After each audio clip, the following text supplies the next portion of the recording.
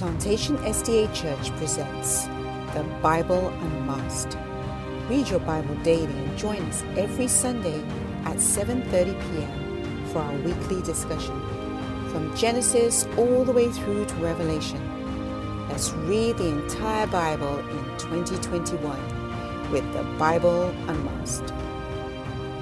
Good evening and welcome to episode 28 of the Bible Unmasked. I'm very excited that you joined us. I cannot believe that we've made it so far. As you know, we started this project, this Bible study earlier this year in January, and we've read actually more than half of the Bible. So as you know, it's a Bible study and it premieres every Sunday night at 7:30. So our goal is to read the entire Bible in 2021. So I'm asking you, all the church members and viewers, to read your Bible, and you can ask your friends, family members, and coworkers to join in and read the Bible with you. And also, what we're asking that you do, I think it will be good that you don't read just one day, but that you read as you go every day. Make sure so you can digest what you are reading, and also make sure you like us on YouTube, our YouTube channel for the Plantation TV on YouTube. This is done by our pastors, and also Principal Stevenson. They come on every week and they answer your questions on Sunday night. And today I am excited. I am thrilled that we have the man, the legend, Pastor Gervin March. Welcome, Pastor. Good evening, Cassandra. It's good to be here with you this evening. I've heard wonderful things about the Bible Unmasked, and I'm elated to be a part of this experience this evening. Absolutely. And thanks, Pastor. It's your first time on the Bible Unmasked, and hopefully it will not be your last time. No, it won't. No, it won't. So for those of you who don't know, Pastor March is the Ministerial Field Associate with the conference. So because we don't have a senior pastor at this time, as you know, Pastor Joe, our beloved Pastor Joe, left a few weeks ago, and Pastor March, he's now in charge of Plantation until we find a new lead pastor. So he's stepping in today and he's going to present and answer your questions tonight. So we have a lot to talk about, but before, let's have a word of prayer. Thank you, Lord, for your word. May it transform our lives and touch our hearts. In Jesus' name we pray. Amen. Amen. Amen. So, Pastor March, last week, we covered Psalm 120 to Proverbs 14. Can you quickly remind us what we discussed last week on the Bible Unmasked? Well, these chapters that we covered look, as you pointed out, from the Psalms into Proverbs. The 120 is part of the last book of the Psalms. There are 5 books in the Psalms, so to speak. And then we go into Proverbs, which begins the wisdom sayings. Proverbs, Ecclesiastes, and Job are a part of what we call the wisdom books. And Psalms is what we call a part of the poetry. So we looked at those, and particularly that last section exalts God and looks a lot on the issues of praise. And then the beginning of Proverbs starts with issues pertaining to wisdom. It's attributed to Solomon, who is David's son, who is writing this book with instructions specifically for his son. And so this week we're picking up in chapter 15, and we're going to continue in the issues pertaining to the wisdom sayings. And we move into Ecclesiastes, which also forms a part of the collection of books considered wisdom. Interesting. And I like that you use the word wisdom. If you want to be wise, I will tell you, go and read Proverbs, right? Because I've learned so many things. I think this week, or for the past few weeks, as a Christian, I've grown. And the things that I'm trying to do to be a better person, a better Christian, a better friend, a better wife.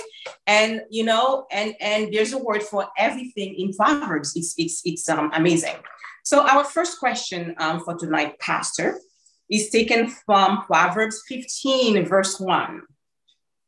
And you'll see what I was talking about in terms of, if you want to be wise, that's where you have to go. Go to the book of Proverbs. A gentle answer turns away wrath, but a harsh word stirs up anger. But let's say I have an abusive husband, or somebody has done something bad to me. How can we do that? How easy it is to stay nice and gentle when we are upset, when we are rightfully upset?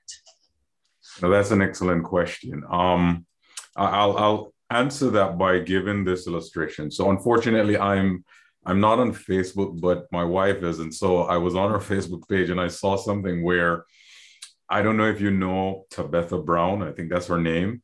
Apparently this week there was, or last week there was something said about her by a popular TV host, Wendy Williams. In essence, she was belittling a decision that this woman had made. That is, Wendy Williams was belittling a decision this woman has made. And then it caught my attention because someone was saying that now she has become even more popular because of how she responded. And they said she responded in such a godly and Christ-like way that they're just singing her praises. So I had to go watch to see it. Now, I won't be able to get in all the details, but you have to watch it because she, in essence, said to her, you know, I'm praying for you and I'm sorry that you are not at a certain place and experiencing love in a certain way and so on and so forth. In other words, she really answered her in such a gentle way that it took her down a few notches. That is, it took Wendy Williams down a few notches. I thought of that as I heard your question. It is possible. It is possible. Ways we can do that include possibly counting to 10 and just breathing or something. But the idea is this. If you don't want to add fuel rather to the fire, sometimes it's best to be quiet or respond in a way that will diffuse the situation. That is the essence of what the wise man is saying. Don't add fuel to the fire. However you can diffuse the situation, bring it down a couple notches, then go right ahead. And even in abusive situations, some abusers are just abusive. That's just who they are. But it is true that even how you respond to them can impact how they may relate to you. So whether it's an abusive situation or anything else, we try to ensure that we diffuse and not add fuel to the fire. That's true. And I've seen it. I've done it. When you respond nicely, that can de-escalate, right? It can do it. However, Pastor, and I like the answer, and I want to be that Tabitha Brown. I want to be her. I want to be that person. Have you seen it? You need to watch it. I will. I sure will. But how can we be consistent? Because, although we try, we are human at the end of the day, right? And so what can we do not to do that? To be consistent and to always give a God-like answer. And that's a very important question. Now, the simple answer, I believe, is this. We can be consistent by learning to form the habit of responding in a soft way. Anything about us. One of my professors in college told me that practice makes perfect. And then he said, if you practice foolishness, you'll perfect foolishness. But if you practice the right thing, you'll perfect the right thing. So the point is, when we make it a habit to think before we talk, or pull back a little before we respond and really allow the Spirit, or even say a prayer. One of the things I do is, anytime I'm in a situation like, Lord, please hear my prayer right now. I need you because I may respond a certain way, and I want to ensure that I respond the way you want me to. So we can create a prayerful habit and a habit where we are careful to think before we talk, or look carefully at the situation before we respond. Absolutely. So it takes time. We have to be patient with ourselves and just give it to God. If we practice will eventually make perfect. Absolutely. Indeed. Pastor, we read that book of Proverbs.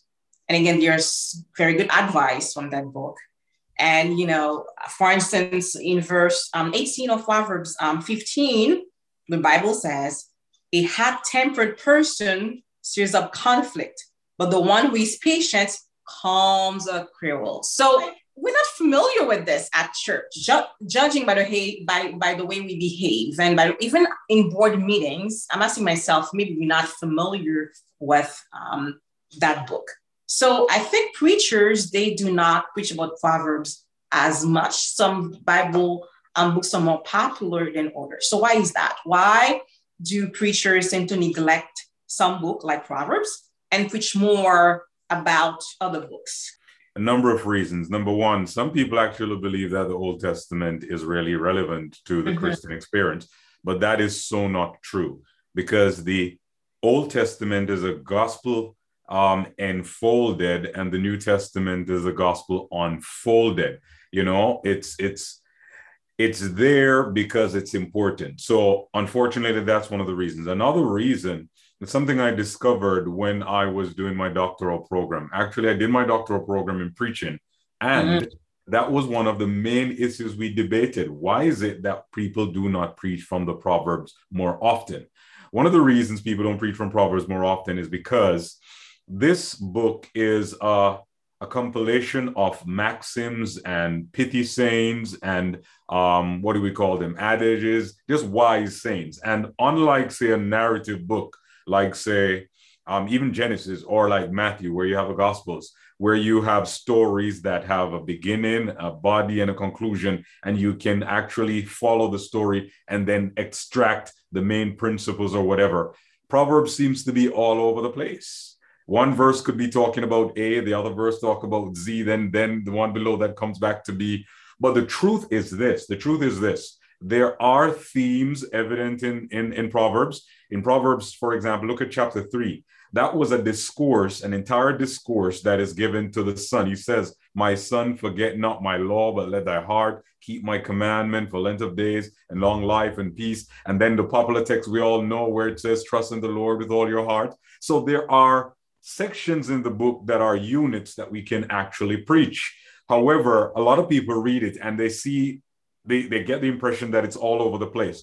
What we recommend in situations like that is this, because it addresses these different things. So for example, in Proverbs, it may talk about money, and you will see one statement about money in chapter 15, and then you go to chapter 2 and you see another statement or things of that nature. What we recommend is you read the entire book, find all the texts that speak on a particular subject, and then you can preach that in a topical and even expository way. So there are ways to preach this that are possible, but it's easier for us to preach the stories that are a full unit. It's easier for us to preach the epistles, which are letters where you can just get to the point, or the bullet points that the author is bringing out. But the Proverbs rather do not always appear that easy to preach, but it can be preached. Another reason it's not preached is because preachers, we all have our hobby horses. Some preachers just love to preach on praising God. Some preachers love to preach on prayer. Some people just love to preach from specific books. So we have our hobby horses that we ride. But again, the wise sayings in Proverbs and other books can be preached and should be preached. One of the things that I encourage preachers to do is this: make a thematic calendar for the year, and you can preach through a book, including the book of Proverbs or any of the other wisdom books. It's possible. It's possible. Okay. And do you, Pastor, preach about Proverbs? I'm just curious. Yes, I have. I have a few sermons from the book of Proverbs. And one of my best sermons from the book of Proverbs, I believe, is it's titled on a case study in wisdom, something to that effect. I don't remember the exact title right now, but yeah, I preach from it, and I encourage preachers to do the same. Wonderful.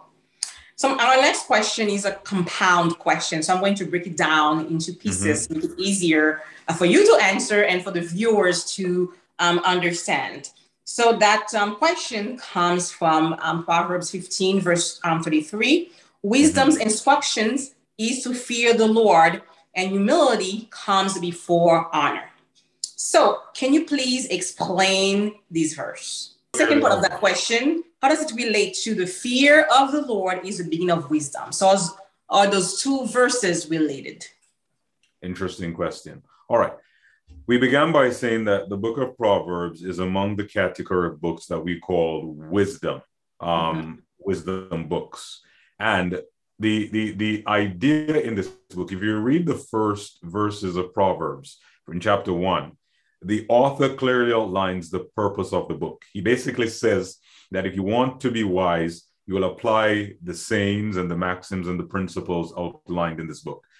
Be aware also that the book clearly was written to a young man or young men. It was specific in terms of its audience and its purpose. It was basically the king saying to his son and young men that these are some instructions that I believe if you follow them, your life will be made better. And one of the things that he talks about is wisdom. Now, wisdom in the book of Proverbs is not your level of intelligence, your IQ number, or your ability to grasp technical issues and master them. In Proverbs, wisdom is basically presented as our ability to make godly decisions. That's what it is. So when the text says wisdom instruction is to fear the Lord, it is suggesting that we are wise when we make choices that are pleasing to God. Right. So that's the idea of wisdom in Proverbs. Wisdom in Proverbs is about making godly decisions. And life is a series of choices. And the idea in Proverbs is if we apply these principles and make godly choices, we will be considered wise. And that is what it means when it says wisdom instruction is to fear the Lord. In this sense, it doesn't mean being afraid of God, but it's having a reverence of God where we acquiesce or we submit to his guidance and guidelines, and we choose what he wants to choose. Because ultimately, God is the creator. God is the one who rules the universe. So he knows better than all of us. So if we choose what he wants us to choose, then we will be better off. So I've heard, from what you said, that wisdom is different from knowledge. Am I correct? Wisdom exactly is therefore different from knowledge, because knowledge can say that I have an IQ of the highest IQ, but wisdom says that with that IQ, I'm making godly choices. It also suggests that even if I don't have the greatest knowledge, but I choose godly things, I am wise. I see. So now you said that to be wise is to make godly decisions. Correct. Now, somebody who does not believe in God, who's atheist, who's not Christian, can that person be wise? Because we've seen that there's many wise men out there from other religions. So are they really wise? If you don't believe in God, can you be wise? And that's an excellent question, because the book of Proverbs is not the only wisdom book. Or rather, you have a number of wisdom books in the Bible, but during the time of Solomon and others who wrote these wisdom books, there were other wisdom books out there. And the marked distinction between those wisdom books and the book of Proverbs and the other biblical books is that the book of Proverbs always come back to the idea that wisdom is choosing in a godly way. So, of course, there is a standard of wisdom by the world. The world has its standard of wisdom. But from a godly perspective, wisdom surpasses that, because ultimately, anyone who doesn't choose this in a godly way will meet a fate that suggests that you're going to perish. Now, if you perish, that's not wise. So all the wisdom of the world will only end up in an individual's destruction, which is why the wise man says that there's a way that seems right to a man, but the end thereof is destruction. He's literally making a point that, of course, there are other folks out there who may have wise sayings and may think that wisdom is according to their standard, but ultimately it can lead to one perishing. And if it does, that means in the final analysis, it wasn't wisdom. Wow. Interesting. Powerful. So the next question, and we can talk about this forever, but we have to move on. We have to go to the next question. Is taken from Proverbs 16, verse 31. And I like this verse Gray hair is a crown of splendor. It is attained in the way of righteousness. And you know, I was taught to respect older people, but sometimes you see some older people behave in a way that is not wise. Um, so our question to you tonight, Pastor, does this verse apply to the 89-year-old man who's serving a life sentence in prison for murder? So old people always wise? Excellent question. Excellent question. We'll answer that by saying this, and this will help us with many of the other questions that I suppose will come up. So notice the book of Proverbs is a compilation of maxims and wise sayings. These, however, are not laws. You see, a law is an irrefutable fact that says A plus B equals C, and no matter what you do, it will always work that way. A wise saying does not work that way. It's not a law that covers everything and say this is exactly how it is going to go. It's a generalization that will always have exceptions. Because if an 80-year-old man or 89-year-old woman or man does some crazy stuff, clearly they're not wise. Mm-hmm. The idea is, the proverb is suggesting that as we grow older, based on our experience and the knowledge and our connection with God, we must grow in wisdom. And there are many cases in which this is true. I know a lot of older folk, they're very wise and very godly. I remember one lady had a conversation with me one day and she's like, do you think experience is the best teacher? And of course, in my young age, if I have experience, I can speak to it. And then she said to me, do you need to experience drugs to know that it's bad? And then I'm like, no. But it's because of her age and her maturity and her wisdom that she was able to, counsel me in that way. So the point again is this. These statements in the book of Proverbs, they're not laws. And I want to make that clear. They are general statements that are made, and there will always be exceptions. Okay. Now, the book of Proverbs uses the word fool multiple times. Mm-hmm. So what is a fool according to the Bible? That's an interesting thing. If you look at the book of Proverbs and notice how it uses the word fool, you will realize that it's not talking about someone really who is an imbecile or who has lost their mental capacity, because sometimes we may associate a person like that being a fool. Actually, it's talking about people who make bad decisions consistently. Mm-hmm. That's what it's talking about. If you look at it, if you read it, it's basically saying that fools are those who, although they've been counseled consistently to choose the right, they keep choosing the wrong and keep doing stupid things. They're indolent. They're stubborn. Those are the ways they describe it. And of course, we always go back to the book of Psalm where the Bible says a fool has said in his heart, there's no God. But that's one way the Bible describes a fool. But in the book of Proverbs, a fool is one who, having received instruction, persists in bad choices. Okay. So when we know God, when we know his words, we have to make better choices. Exactly. So the next question is one of my favorite questions tonight. It's taken from Proverbs 17, verse 5. Acquitting the guilty and condemning the innocent, the Lord detests them both. So we often acquit the guilty because they have good lawyers. So if you have a good lawyer, so if you get in trouble, you want to hire the best lawyer that you can so that you can be found not guilty. So can Christians become lawyers? Can they advocate for those that we think are guilty, although they are presumed innocent until proven guilty? But can they do that? Can they, if they know that, I've done this, can my lawyer fight for me? Can my lawyer advocate for me? So it's a twofold question. But also, isn't it that what Jesus did for us when he died? Because we deserved to die when we sin. However, he took it all the way to the cross and he died for us. That's a very good question. I heard a story once about a pastor who was dying, and was a very popular pastor, and he sent for his lawyer and his banker to come to his bedside, and he held both their hands. And they were elated that this popular pastor sent for them. And they were wondering, why did he send for them?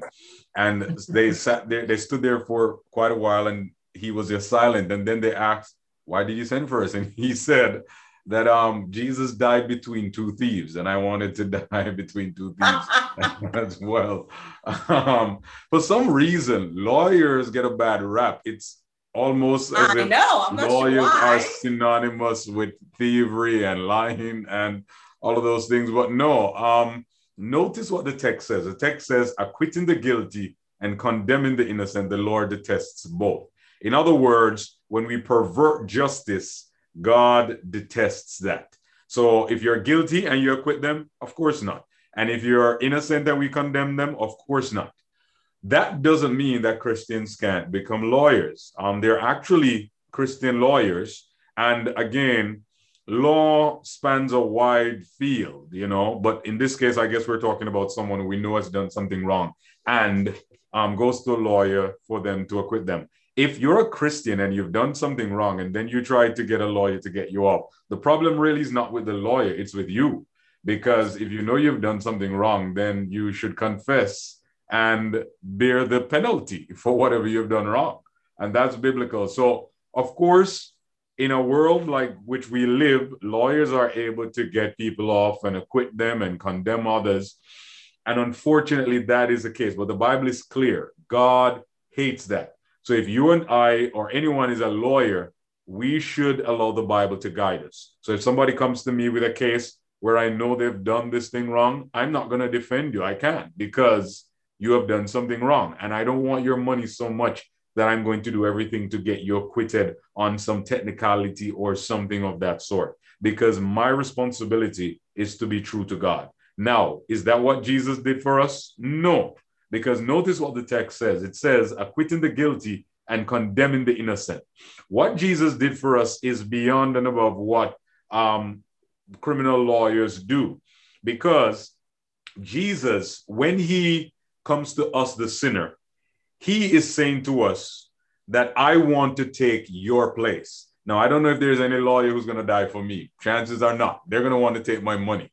So that's one of the big difference. Jesus is saying, I want to take your place. And having taken my place, he is now saying, I have paid the price for this person, for Gervon, so he is free to go. And not only is he free to go, because Jesus doesn't want me to stay the way that I am. When he sacrifices that much for me, he wants me in return to live the way that he requires me to live. That's why he said to the woman who was caught in the act of adultery, I don't condemn you either. However, go your way and sin no more. He calls us to a higher standard. A lot of people who have been acquitted, when they have done wrong, they go and do the same foolishness again, and sometimes they end up getting caught. Yep. So the big difference is, for one, Jesus sacrificed, paid the penalty for us, and then he gives to us his life and his character and says, you have to now live a better life. So there's a vast difference between what Jesus has done for us who are guilty and what criminal lawyers will do. Criminal lawyers are about money. They're about promoting self and their business. And Jesus is not about that. He's about saving us from ourselves. So the criminal lawyer will get you off, but he's not interested in your character. But Jesus, when he saves us, he is interested in making us into better people. Amen. And that's very comforting. So we have a very interesting question, Pastor. It's taken from Proverbs 18, verse 22. Mm-hmm. He who finds a wife finds what is good and receives favor from the Lord. Amen. So, amen. Hallelujah. Pastor, it is wrong to be single. So do the single also receive favor from the Lord? Because at verse ahead that somebody who has a wife receive favor from the Lord. Well, I have favor from the Lord. Hallelujah. I know. So what if you're single? And I know, because I listened to the podcast last week, and you were a pastor for a very long time, but you were still single. So did you receive favor from the Lord? Amen, amen, amen. Again, I'm glad I have favor. Amen. But it's a very interesting question. He who finds a wife finds what is good and receives favor from the Lord. Now, this is alluding to the creation narrative, because remember, when God created Adam and there was no Eve, God said it is not good for the man to be alone.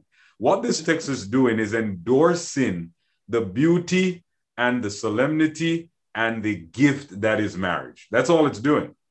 Marriage is a good thing. And remember again that the book was actually written to a specific audience, to a young man or young men. So it's against that background which is being said. It doesn't mean that favor is not on women when they get married. Of course it is. But what the Bible is saying here is this. Marriage is a good thing. And we can say amen to that. We have to endorse that. There are many people who are skeptical about marriage and tell you, oh, I don't know if I should. But no, marriage is a good thing. It is said that single men live a lot. They live shorter than married men. Yep. And there are other benefits that come with marriage. So it's a favorable thing. So if you're not yet married, I'm going to be praying for you guys who are listening that you find favor. Gentlemen, I pray you find favor. And that's I want to endorse. Women will always live longer, but when you get married, you will live longer too. So and Pastor, you are correct. People who are married, they have a longer lifespan. So that's what exactly. Research tells us. This, however, doesn't mean that anything is wrong with singleness. Mm-hmm. And Paul endorses the idea of singleness and says that it's a good thing, especially where serving God is concerned. So there are favors that come from being single. But there's also favor that comes from being married. Marriage is a good thing. God gave it as a gift. It's one of the first institutions that he gave to humanity. So it is a good thing. But don't allow anyone to suggest that because you're single, you are somehow not favored. And it's an unfortunate reality that many of our young men and young women who are not married have to deal with. When I was unmarried, I started ministry in 2003, and I didn't get married until 2015. Man, I'm telling you, it's a long time. And there are people who wanted me to feel like I was half of a man or half of a pastor. Under no circumstance. Jesus wasn't married, and he was a blessed pastor. Paul wasn't married. He was a great pastor. There is favor that comes with being single. And the Bible is also saying that there is favor that comes with being married. And by the way, the context is everything. In the book of Proverbs, this young man is often warned about a treacherous woman, an adulterous woman. So he's saying against that background where there are women who you may have to be careful of, it is better you avoid that and find a wife of your own and enjoy the benefits of marriage. So it's an endorsement of marriage and a rejection of any illicit relationship. Mm-hmm. So I think that was a good segue to our next question, that the young man in the Bible is being warned against, that bad woman. But before, quickly, I think you said two things that I think are interesting. The first one, you said that you were single from 2002 until 2015, and you were still a pastor. And I know I've heard before that to be hired as a pastor, you have to be married. There's that belief that those who are single do not get hired by the conference. So I guess that's not true. Or you are really the man and the legend. And you got your job, although you were single. Actually, there was a time in not only in Adventism, but in other Protestant denominations where if you were a single pastor for that long, you would not possibly have a job. There was a time like that. Just like there was a time in the Adventist church where if you didn't have a beard, you couldn't be a pastor. Wow. It's interesting. So we live in different times, and praise God for that, because there's some people who have the gift of singleness like Paul did. And just as how Paul was an effective minister, it is still true that those who have that gift can be effective ministers in this day and this age. Mm-hmm. And the second comment, I know you mentioned that, some people think when you're not married, man, or it's a bad thing. I think especially for the woman, when a woman is single and not married, there's a stigma attached to that in the church, in society, that, because you're a failure, you cannot keep a man. But men don't have that same stigma, which is very interesting. So double standard for men and women in society. Indeed, it is a double standard, and because of that double standard, many of our sisters are pressured into relationships or pressured to think that they have to get married because they need to have children or they need to prove that it's unfortunate, and it's one of those things we will have to deal with until Jesus comes, and it's just one of the unfortunate byproducts of sin. Yeah. So Proverbs 20 verse 11. Even small children are known by their actions. So children, according to the Bible, are known by their actions. What about babies? If I just give birth to a child, to a baby, and when does a child begin to sin? Is there an age, even in the law, right? Usually there's an age where children, in some states can be charged, right? If you're too young, so in some states, if you're too young, you cannot be charged. So there's an age of culpability, as we call it. So according to the Bible, when does a baby start to sin? Are they also responsible? If a child dies, what happens to that child? Does he or she go to heaven? Interesting question. In Jewish reckoning, you'll notice that a young man is considered to be held accountable or come to a state of knowledge at about age 13 thereabout, when they have their bar mitzvah. So now you're being held responsible. You're supposed to know the law and be responsible for your choices. It doesn't mean that prior to that they're not held responsible, because the text makes it clear. My little daughter is a little over 2 years old. She knows right from wrong, and she pushes the limits sometimes. She does. But is she at a stage where she can make a decision for Christ or not? Actually, no. And that is why we believe that individuals must be baptized when they are able to make a decision to follow the Lord. It doesn't mean you don't train that child from that tender age to know about Jesus. But when that person becomes of age and has the ability to understand issues of salvation, and not the deep issues, but the basic issues that Jesus loves you and died for you, and you should give your heart to him, they will be held accountable. Where babies are concerned, this has been a very difficult question. And that's why in some religions, they believe that you baptize babies and that will cover. We don't believe that, because baptism clearly is for those who understand. It says believe and be baptized. And to believe, you need to understand.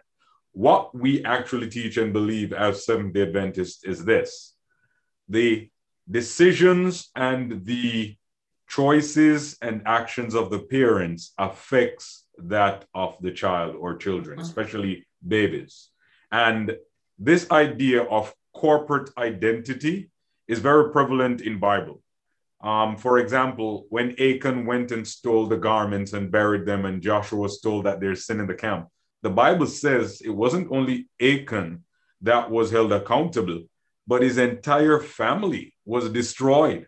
And we see that over and over in the Old Testament, where the decision of the leadership in the family affects the fate of the entire family. And that's the idea when it comes on to babies. We don't know. I can't say that all babies will go to heaven, but what we can say is this: as parents, we have to be careful of the decisions we make, because our decisions have implications for our children, including spiritual and eternal implications for our children. And of course, this text is not really addressing that issue. And I just want to make that clear. But the question was asked. So we're saying that where babies are concerned, the decisions and choices of the parents will affect the eternal destiny of small children. That's very interesting. And I hope our parents are listening. So it's important for you to know that what you do not only affects you, but also affects your children. Exactly. So there's a verse or Proverbs 20, verse 23. The Lord detests differing weights, and dishonest scales do not please him. So that comes back multiple times in the book of Proverbs. Why? Yeah, God is a God of honesty, and it goes against everything that he is about. And one of the reasons this is so detestable to him it is often the poor and the disenfranchised that are taken advantage of in this way. So when it says the Lord detests differing weights and dishonest scales, it is suggesting that we are perverting justice or perverting the weights or the sale of a product or something like that. We are taking from others more than this is worth.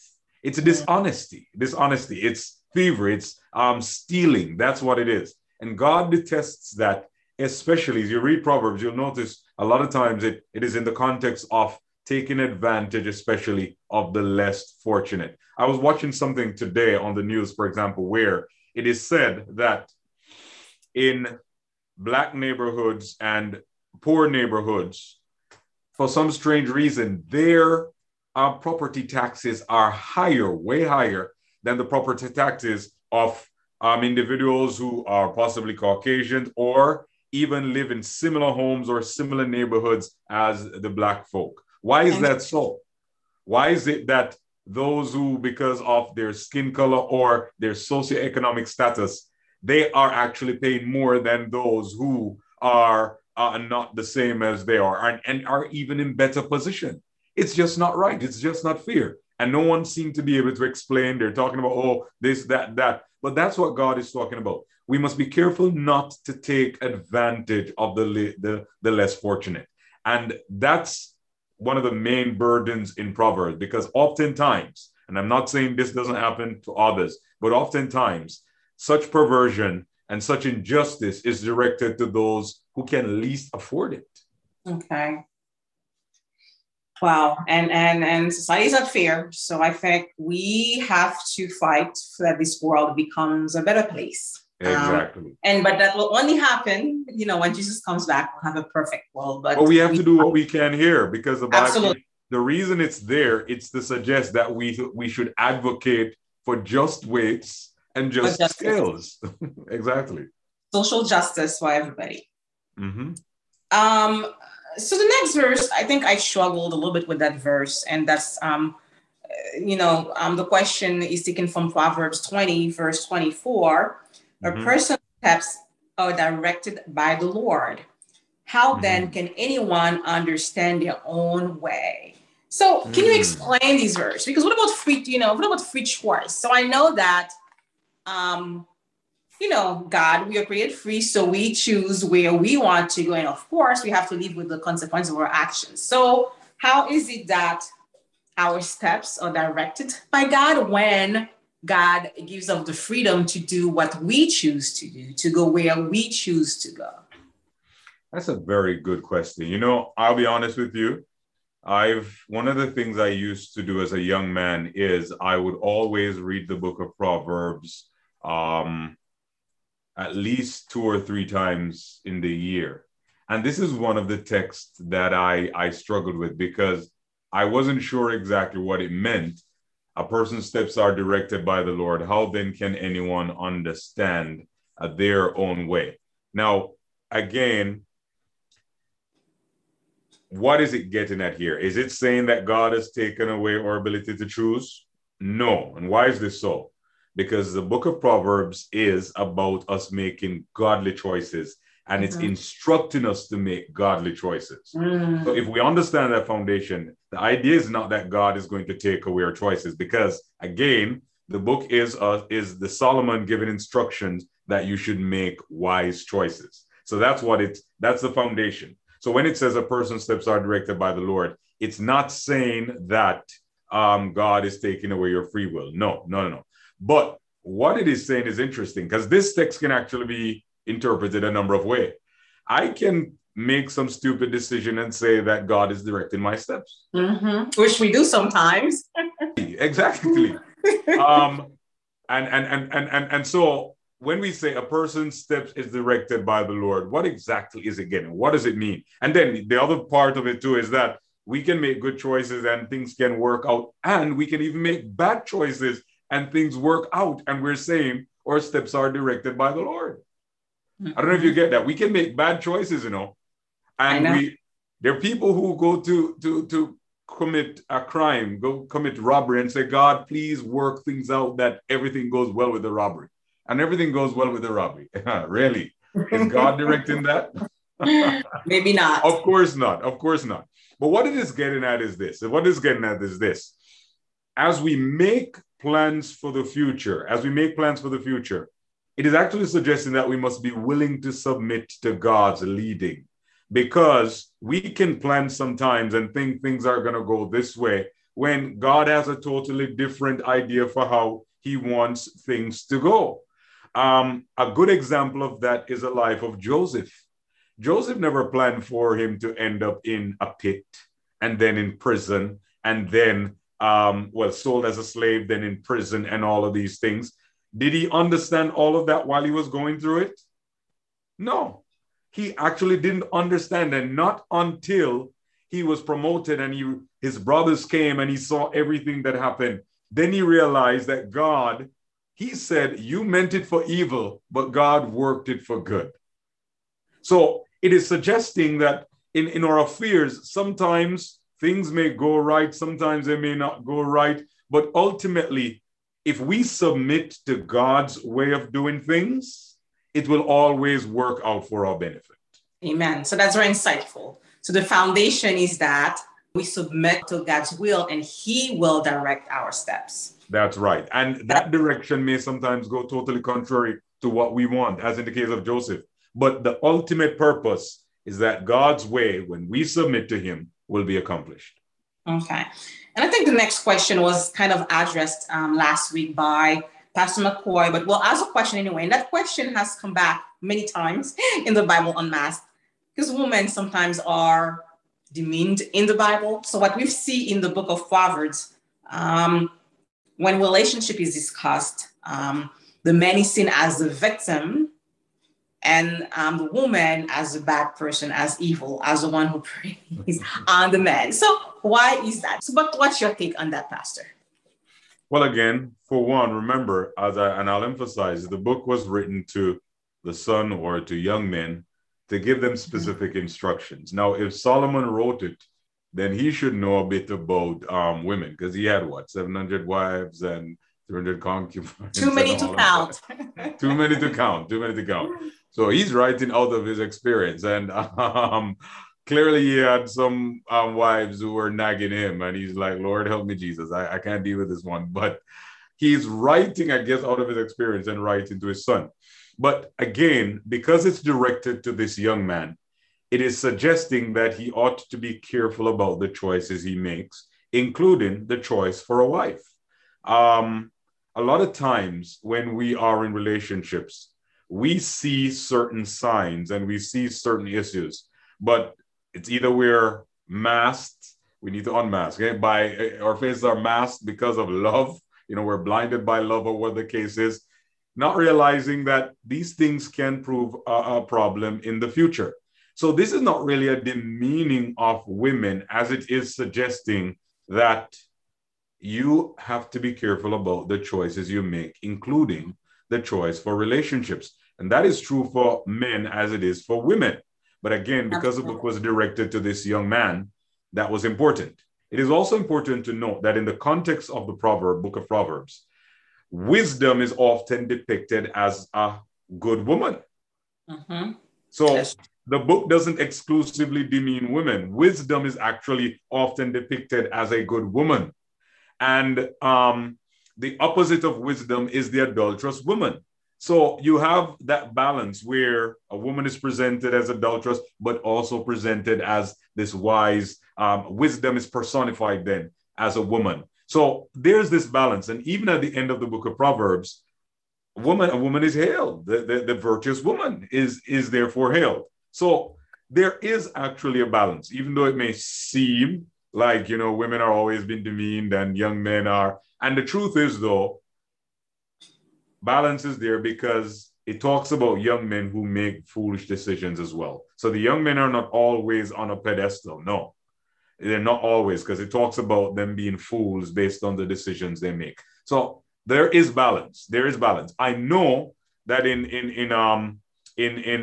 the world of preaching and biblical exposition, there's a thing called an interpretation and hermeneutics. There's a thing called reader response, or in other words, you read the Bible through a certain lens, and when you read it, for example, through a feministic lens, it may seem like this book is demeaning women and just promoting men, but in reality, no, that's not the case. And what we try to do is not to come with such presuppositions. We call them to the Bible, and we allow the Spirit to give us a godly presupposition so that we are guided by the Spirit of truth. And when we are guided by the Spirit of truth, we will see things in a different way, which is there is balance in the book. Okay. So the Bible speaks a lot about being wicked, the wicked. So what does it mean to be wicked according to the Bible? And one example is taken in from Proverbs 21:18. It mentions the wicked. So what is that? Yeah, Proverbs 21:18. Let me see what it says. It says the wicked becomes a ransom for the righteous and the unfruitful for the upright. What does it mean to be wicked according to the Bible? The wicked person, especially in Proverbs, is that one who does a number of things.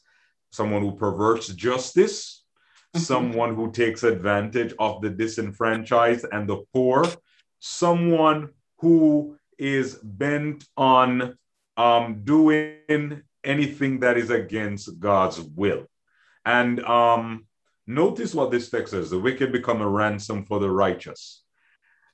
The best example I think you can find in the Bible of that is a story with Naaman in the book of Esther, where Mordecai just wanted to kill him because he was a Jew. Why? Because he didn't bow down to him. And you remember he made a gallows to hang Haman on, and the Bible says that the very gallows that he prepared for Haman, Mordecai, he himself died right on it. And that's what the text is talking about. So wicked people are those who want to take advantage of those who are vulnerable and those who are in a certain position where they're disenfranchised, or those who pervert justice, things of that nature. But I love this text because it says that those who are preparing a pit for you and for me must understand that they're going to fall in that very pit themselves. Absolutely. Thank you for that, Pastor. So Proverbs 22, verse 6, you have a question from there. It's a very touchy subject, very sensitive for many families, many parents. So the Bible in Proverbs 22, verse 16 says, start children off on the way they shall go, and even when they are old, they will not turn from it. So does the Bible promise that children will go up in the church, will never leave?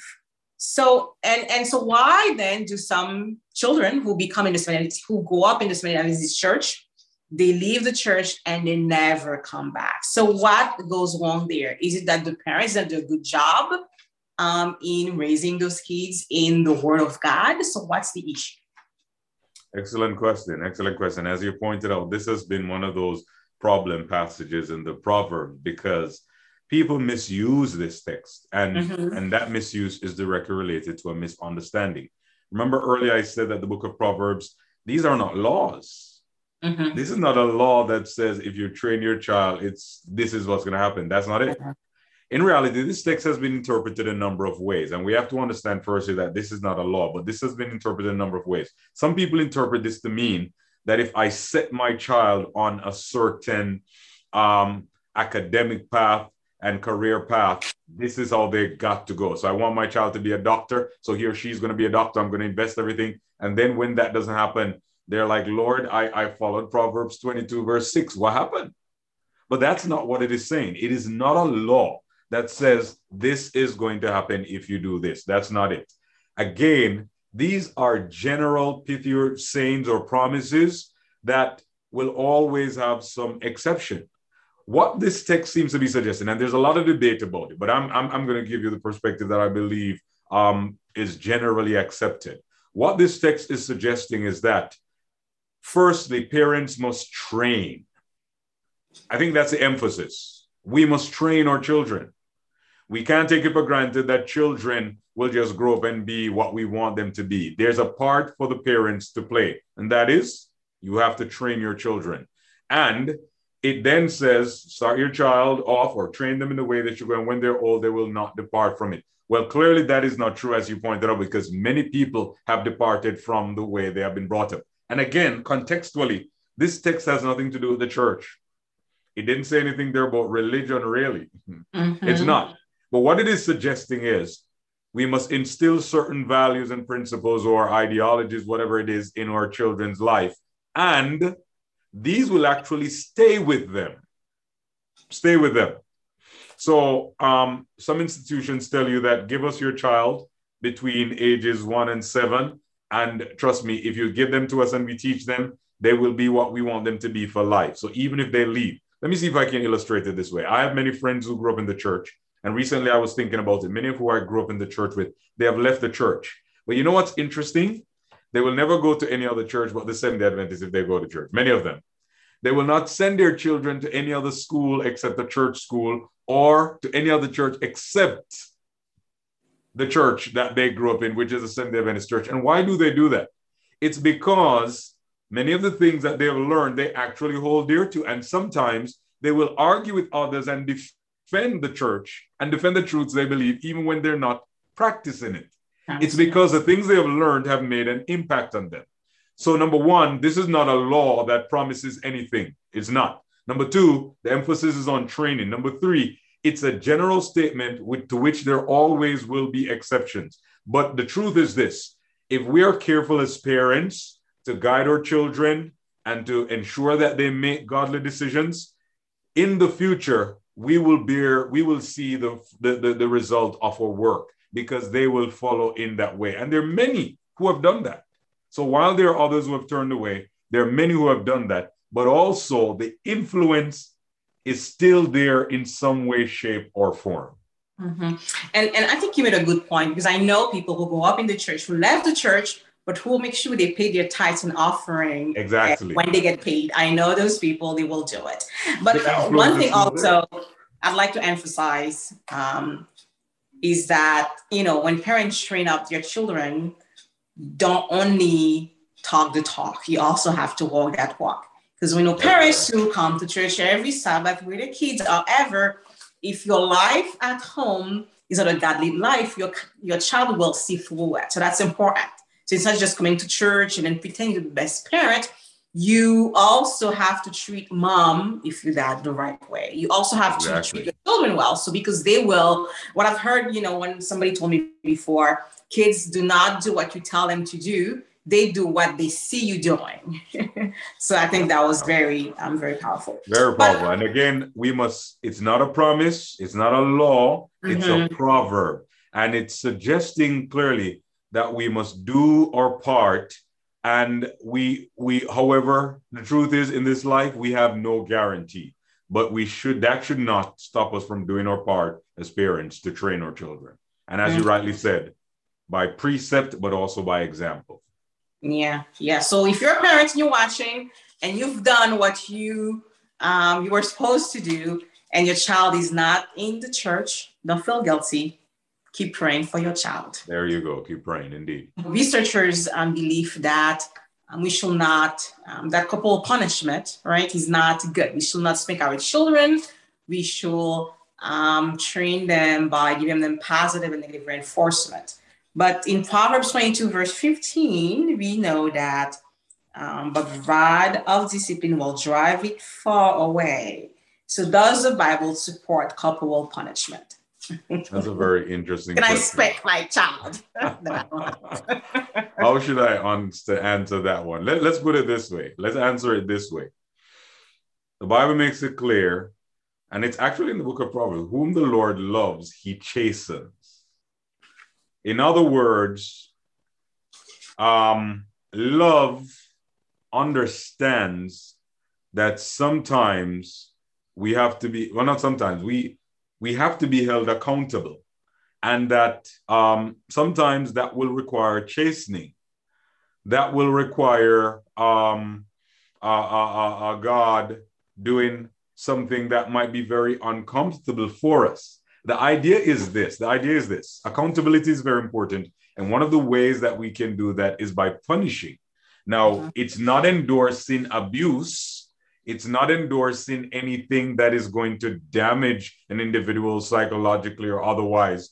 But it's saying that love requires us to chasten our children or to appropriately hold them accountable by punishing them. And there's nothing wrong with that. And in reality, when you read what the Bible is saying, it is saying, and I'm just going to quote the Bible, the rod of discipline will drive it far away. The reality is that we live in a world now where people believe that, corporal punishment is not effective and is not true. I've learned that I must stand on the word of God. And I want to be very clear. We're not endorsing abuse of any child or children. We're not, because I've seen that. I remember seeing a child, being badly abused, man, all because that child embarrassed the parents in public and they just took it out on the child. That's not what we're talking about. No, that's not what we're talking about. But we want to make it clear that the Bible says the rod of discipline. And this is not talking about some figurative rod. It is actually both, because you can discipline your child in different ways. And sometimes that might just require that you spank your child. And that works with some folks. I was a child. I got spanked big time. Listen, I got spanked and it didn't do me no wrong. I looking back, I thank God for it. I think I needed it. Let me give you an example. I'll never forget this. When I was 7 years old, my parents owned a business, and I went to the business place. I was supposed to be going to school. And that day, it was a holiday, and we were to go to school to do a project. But you know what I did? I went to the beach with my cousins and some friends. 7 years old. And while I was there, a young lady died.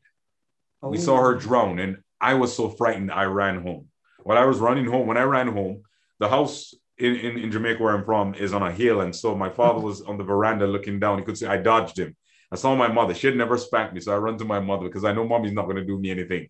But she was so disappointed with me. She took me home to my father and said, I know if she had hit me that day, if she had slapped me, that would be the enemy, because she was so mad at me. But my father is a very wise man. You know what he did? He told me to go take a shower and go to my room. Then we had family worship at a specific time each evening. And at that time, he called me and he said, Gervon, and I didn't answer. I pretended like I was sleeping. He said, Gervon, and I didn't answer. And then the third time he said, if you don't come out here right now, you're going to regret me coming in there. So I went out and he told me, get your Bible. And he told me to get my Bible, got my Bible. He says, find Ephesians 6, verse 1 and 2. I have never forgotten that text. Children, obey your parents in the Lord, but this is right. Honor your father and your mother, that your days may be long upon the land which the Lord thy God giveth thee. And then he said, explain it. Listen, man, I bawled. And then he said to me, you know I'm going to spank you. Oh, he spanked you anyway. He spanked me anyway. And he said, no. He said, you could have died. And why would you have died? Because you were disobedient. And I don't care if you're bawling, you're still going to get spanked because you're going. And I never got a spanking after that. Because I learned from, listen, I felt so badly. Because when I saw that young lady die, that's something you can't get over as a child. Yeah. I ran home and no, man, it hurt them that I hurt them. I could have been the one dead. And the way he dealt with that was a wise way. And the spanking never killed me. It only made me a better person. So the point is, there are appropriate ways to discipline our children. And that's what the text is talking about. Yeah, even in Florida, it's not against the law to, discipline your child that way, but you cannot leave marks or wounds on your child. That's because that will be abuse. And that's what we're talking about. Yeah, no abuse. Exactly. Yeah, exactly. No abuse. Pastor, I'd like to take you back to Proverbs 19:29, the second part, that beatings are for the backs of the fools. So, and it's tied to that question that we just discussed about corporal punishment. So the question is, does the Bible support violence? And that's the verse I was like, beatings are for the back of the fool. So does the Bible support violence? No, the Bible is not supporting violence. What the text is simply saying is that we reap what we sow. So it says penalties are prepared for mockers. So if a mocker is someone who is literally disdaining something of importance. So they tell you, don't do this or this will happen, and you still go and do it, you're going to face the punishment. And a similar way, beatings are for the backs of fools. It's suggesting that you're going to reap what you've sown. And if they tell you don't do this and you go do it, you're going to pay the punishment. And it's just like me. If they tell me don't sell drugs because you're gonna go to prison, and I go do it, I've paid the price for my actions. And that's what the text is talking about. So it doesn't support violence under no circumstance. It's just making clear that we will reap what we sow. Okay.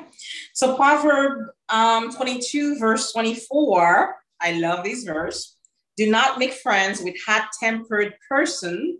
Do not associate with one easily angered. So should we befriend with hot-tempered church members, or should we stay away from them according to this verse? Well, I'm going to go with what the text says. It says, don't stay away from them. With a hot-tempered person. Sister, we can be friends. Listen, and there is wisdom in this text. Absolutely. The text is not saying that we are going to cut off or totally disassociate ourselves with someone because of their character flaws, but it is telling us to be very careful how we associate with such individuals. I've seen people who have gotten in trouble because of their hot-tempered friends for no good reason. If you can be of service to these people and try to help them, sure, but you have to know your limits. Don't make this your way of living, because it is still true that our associations affect us. They can affect our characters, and they can affect even our destiny. And I think that's what it's getting at. It says, do not make friends with a hot-tempered person. Do not associate with one easily angered. The problem with anger is this. The Bible makes it clear that if you're getting angry without any good reason, that is inappropriate. And people like that can do dangerous things. And if they do dangerous things, it can have implications for you and for others. And that's why it's saying, avoid that as much as you can. Avoid that as much as you can. It's only going to be in your favor. If they're hot-tempered church members, pray for them. And that's a good thing to do. Pray for them. It doesn't mean that you're going to write them off and say they're going to the pits of hell. No. You're saying where you are right now is not good for my character development. So I will pray for you, and I'll keep praying for you. And I hope you'll pray for yourself. But I must be careful who I let into my space, into my environment, because you affect my character development. So, yeah. Absolutely. Proverbs 29 and verse 18, we love this verse. We've heard it multiple times before. Where there's no vision, the people perish. So as leaders in church or elsewhere, what should we take away from this verse? How can we apply it to our lives, to what we do? I love this text. I love this text because I've learned that it's applicable on a number of levels. For my personal life, for my life as a professional, and the work I do, it is so true. A vision is a picture of a desired future. Mm-hmm. One of the things that I knew that I wanted for myself, for example, is that each year, well, not each year, I set 5-year goals. So I know that within 5 years, there's certain things I want to accomplish and I need to do it. And in order to do that, I have to work towards it. So that vision has been created and I take steps to work towards it. And it's a similar thing, even at a professional level. We have many churches that are busy doing everything and get nothing accomplished. Why? Because there's no vision. Mm-hmm. So you have to have a vision of a desired future. And when you have that vision, you put appropriate steps in place to work towards it. And that's what the text is talking about. God had a vision for his people when he took them out of Egypt. He said, I'm taking you to Canaan, and this is how I'm going to do it. Unfortunately, they didn't buy into it because they thought they couldn't capture the land as God had said. And it caused them to wander in the wilderness for 40 years. Again, when people do not have a vision, it limits our future, it limits our possibilities, and so on and so forth. And we should be glad, especially in this country and in many other places of the world, that men and women had vision to see a better future for others and created that. Because without that, some of us would not enjoy the privileges we do now. So it is true. When there's no vision, the people do perish. Okay. So as I mentioned before, Pastor, some women feel that they are demeaned in the Bible, but you noted that there's a balance. Although some of us may feel that we are demeaned in the Bible, how significant it is that the book of Proverbs ends with the description of the wife of a noble character. Some versions describe her as the woman who fears the Lord, or the virtuous woman. So how significant of that, and what should we learn from the woman who fears the Lord? I'll answer that by sharing something that I read in The Great Controversy, where Ellen White talks about the fact that there are many great leaders who will rise in judgment and condemn their mothers because their mothers were not careful to instill in them certain principles and certain values.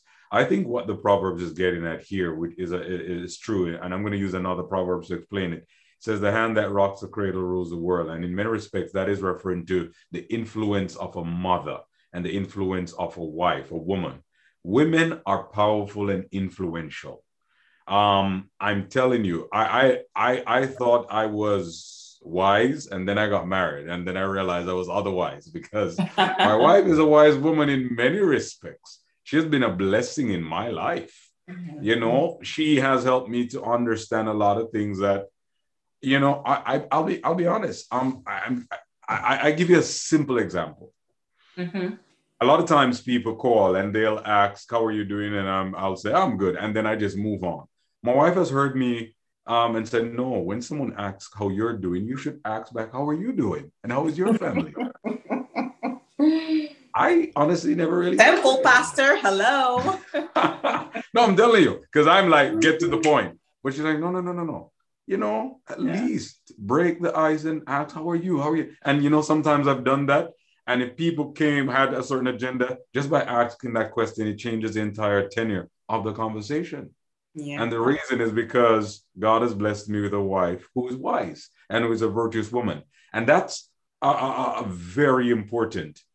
That one, the Bible makes, I love that it ends on this note, celebrating a mother and a wife, because the influence of a mother and a wife is going to stem into eternity. And that's very, very powerful and very important. Absolutely. And your wife is right on that one.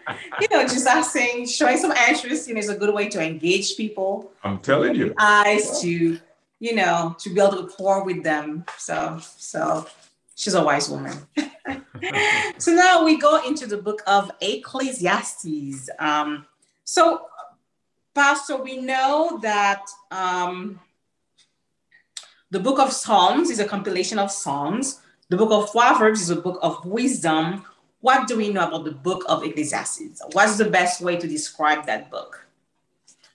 Again, it does fall under the category of wisdom sayings. There's a little, it is a little different though, because if you look at the book of Psalm, you'll notice that there are a lot of maxims and wise sayings. But Ecclesiastes is a little is different in the sense that it has many extended sayings. So they're not so short and pithy as they may be in the Proverbs. So for example, in Ecclesiastes chapter 1, there's it talks about a time for this, a time for that, a time for this, a time for that. You know, they're extended.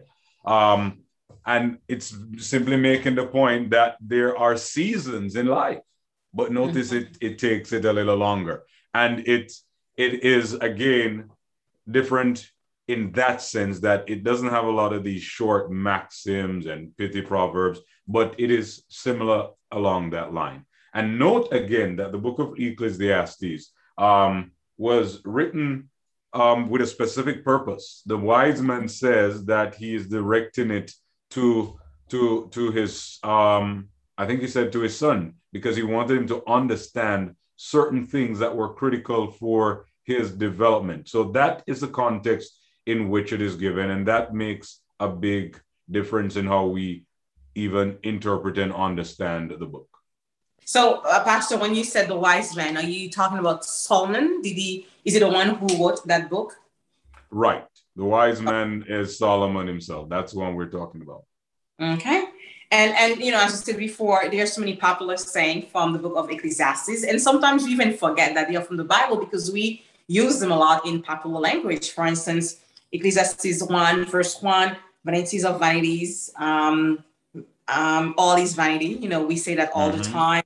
Or there's nothing new under the sun that we hear, you know, over and over again. Is actually taken from the Bible. It is. It is. And that's good. And that's very interesting. Or we could talk about this for a very long time, but we know that our viewers have things to do, places to go to.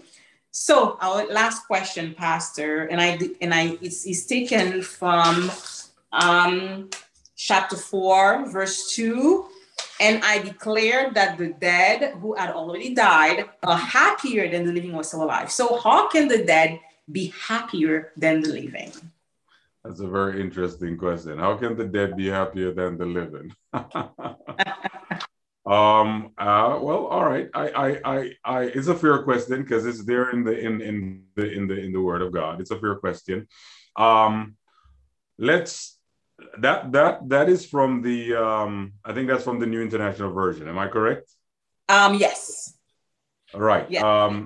So yeah, that is from the New International Version. Let me give you another perspective, just to try to give some balance here, because in the New King James Version, for example, this is what it says. Let me just pull this up here. One minute, pardon me, I should have pulled it up before, but I want to give you some perspective from the New King James Version to see specifically what it says.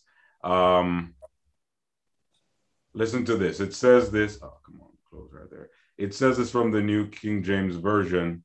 It says, 4 verse 2, therefore I praise the dead who were already dead more than the living who are still alive. One of the things we have to understand when it comes on to the different translations is we have, and this, especially for the Old Testament, it's pretty standard. You have different manuscripts, but there's really one manuscript that we use specifically for the Old Testament. For the New Testament, there are myriads of manuscripts, and because of that, they're always doing textual comparisons to see how they can get individuals to they come as close to the original. But I think I like how the New King James Version put it, where it says, therefore I praise the dead who are already dead. What does this mean? You see, there are in the Bible, and especially in the Old Testament, including Ecclesiastes, it makes it clear that when you're dead, you're dead.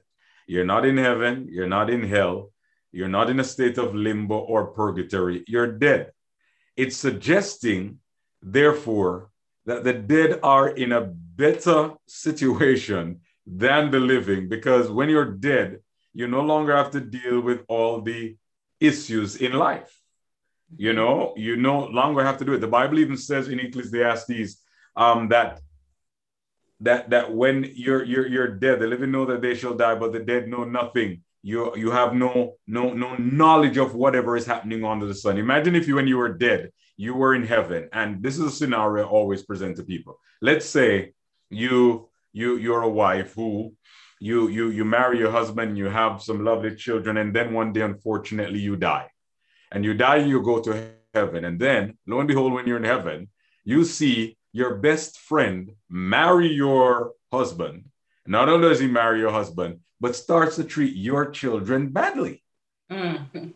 If you're up in heaven now and you see your little daughter being abused by your best friend, number one, I don't know why your best friend is marrying your husband. Big problem there.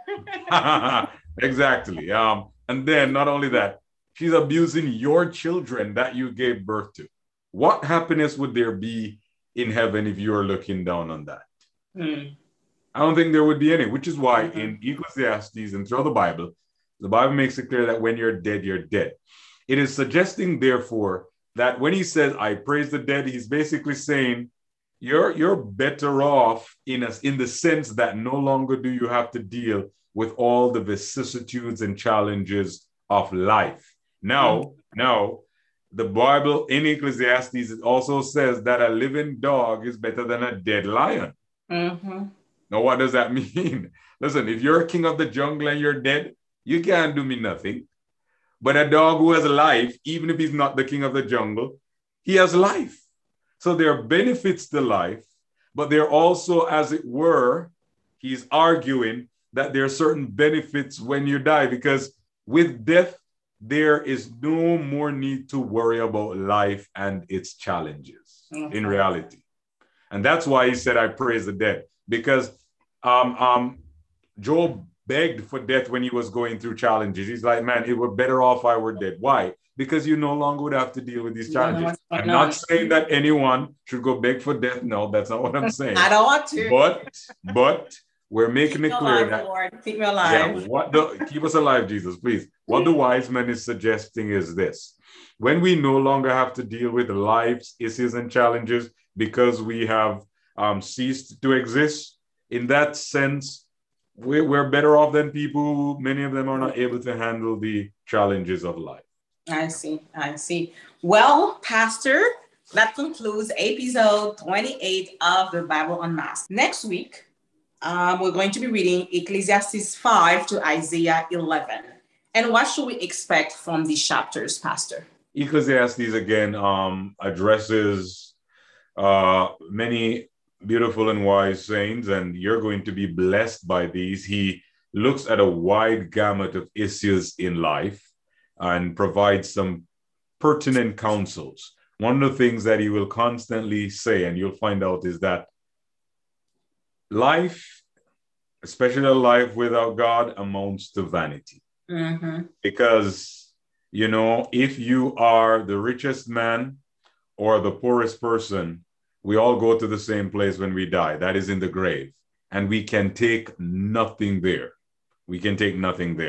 So wisdom suggests that we should live a life for God, because outside of that, all is vanity. And then you mentioned Isaiah. What chapters again? Until 11.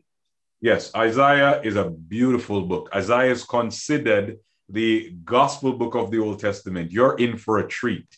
In chapter 1, one of the best sayings in there is one that I love, where it says, "Come now, let us reason together, saith the Lord." In chapter 6, you're going to see Isaiah experiencing God. It's a beautiful book. You're in for a treat, as you're going to be hearing God through Isaiah talk to his people and challenging them to come to a higher level, especially one where we reason with God and see that he's willing to take our sins and wash us and make us white as snow.